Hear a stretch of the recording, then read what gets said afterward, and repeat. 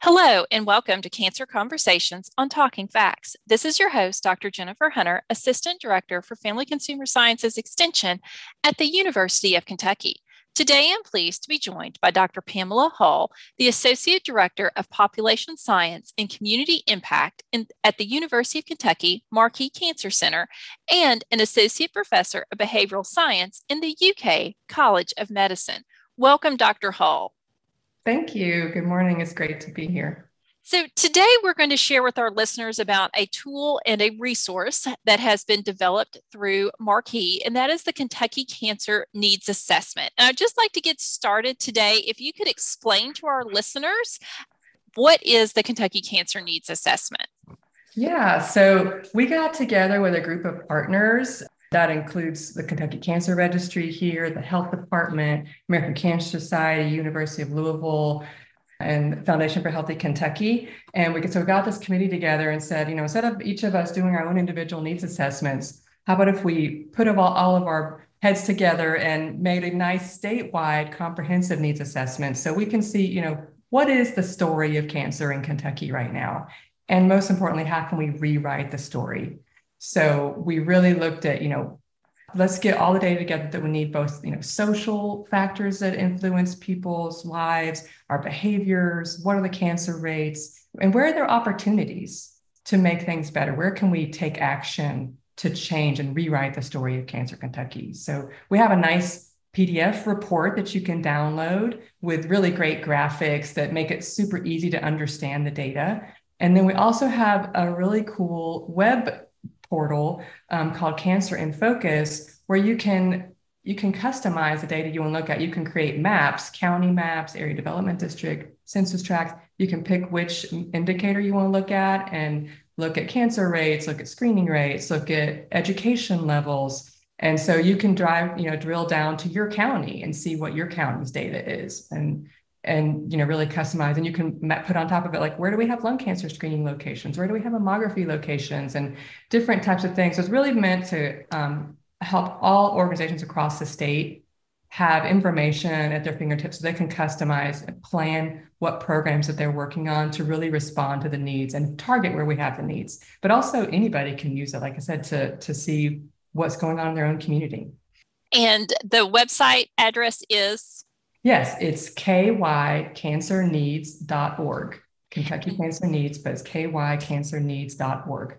And for our listeners, we'll make certain that it is linked in the show notes so that you can go back and reference it. We were chatting a little bit before we started recording, and for our podcast that goes out to local communities all across the state of Kentucky, that I could see this as being a really useful tool locally for different groups. And as you talked about the story that can be told and the impact of cancer in Kentucky and on the people of Kentucky, can you tell us a little bit about prevalence rates in Kentucky for different types of cancer? Yeah, so we do have the unfortunate fame of having the number one highest cancer incidence and the number one highest cancer mortality in the country for overall cancers. So there's a huge need to focus on cancer in Kentucky. But if you look at some specific cancers, the ones where we really have the biggest needs, we are the top 5 in the country, either for new cases or for deaths, for lung cancer, colorectal cancer, oral cancers, cervical cancers, and melanoma are some of the big ones that stand out. And those are all associated with some risk factors that we can actually take action to prevent those cancers. So that's the good news. There's things we can do about them. They're either linked with tobacco. We have the second highest smoking in the country, or and radon is also with lung cancer. You can do radon mitigation in your home to prevent exposure to radon.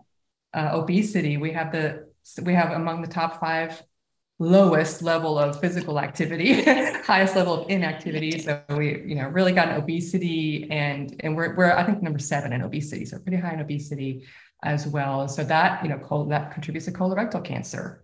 HPV vaccine can prevent oral cancer and cervical cancer that we're in the top 5 for, and melanoma. UV radiation from the sun causes that. So that's the good news, is we can do something about preventing these cancers. Are there certain groups or populations that may carry a heavier burden or be at a higher risk of developing certain cancers? Yeah, that's a really good question. That is definitely the case. When we look at patterns across different groups, we see a higher burden of cancer overall and for a lot of specific cancers in rural areas and in Appalachian counties in Kentucky. They are higher than the state overall. And we also see higher rates overall and for certain cancers for the Black population and the Hispanic population in the state for certain cancers.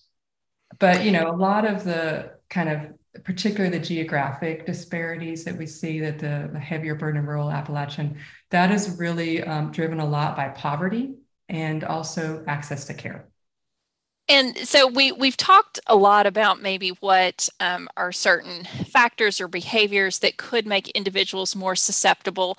Do you see any movement in any of these metrics improving? Yeah, so we really focus on ways that people can prevent cancer and ways that they can detect it early, with screening. But one good factor, talking about healthcare access, is that we actually have a low rate of uninsured in the state. We only have 6% people without insurance in the state, and that's compared to 14% in the U.S. So we do have some advantages in terms of healthcare access. The exception of the Hispanic population is 23% uninsured. So that is a population that needs more access to healthcare. But we've seen some improvements in smoking over time, we've gone from 27% to 21%. So it's going down. Now 1 in 5, we've got to keep getting that down. And, and in lung cancer screening, we've seen really great progress. That is a relatively new screening. It just became approved in 2014.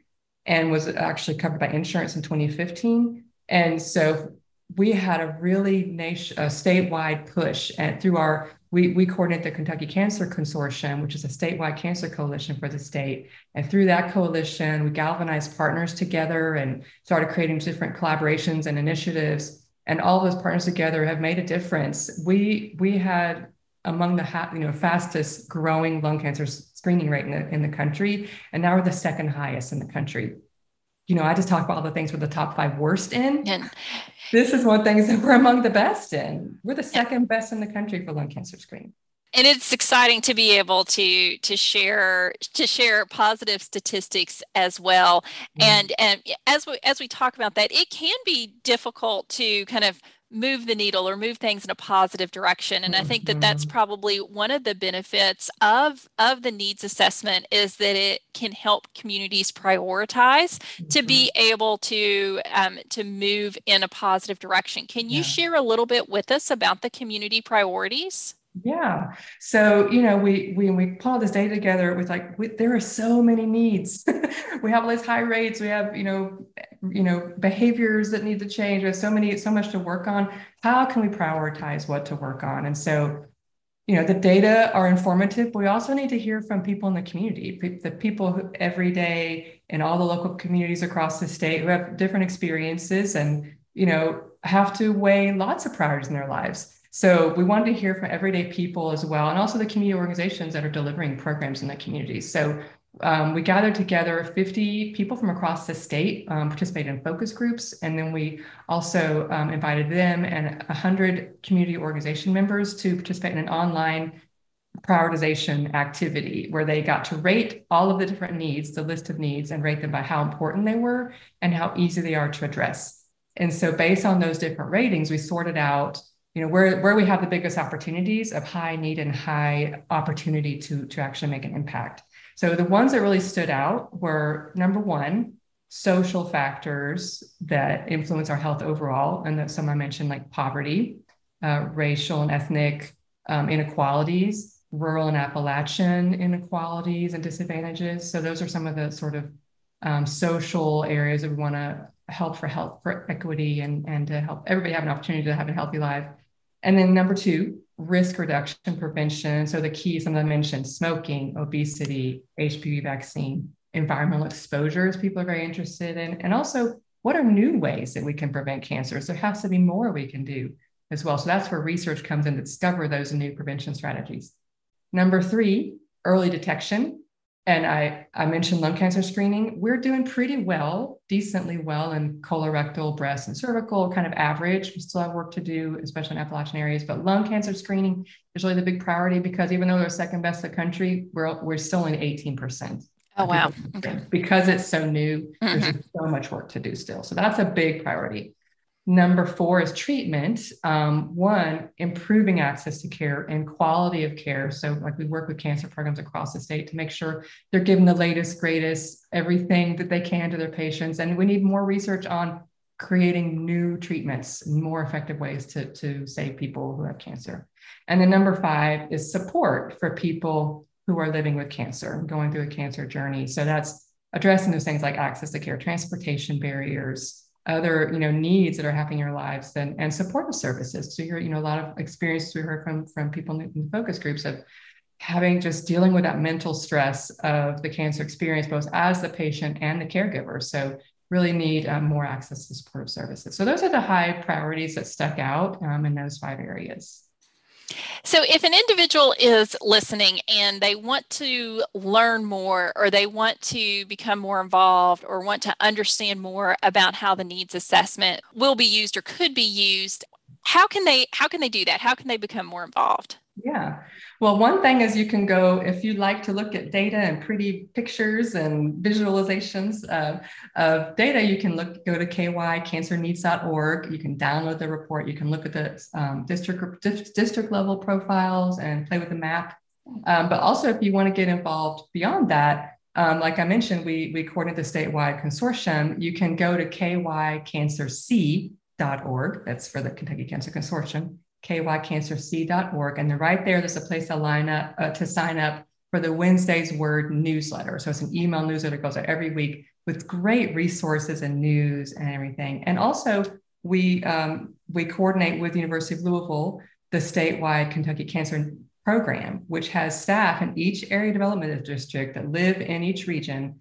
They work very closely with the cooperative extension agents in each community. There's a very similar approach. So they have partners in each region. So you can go to our Kentucky Cancer Program website as well and see who is your local regional staff person for Kentucky Cancer Program, and reach out and connect with them as well.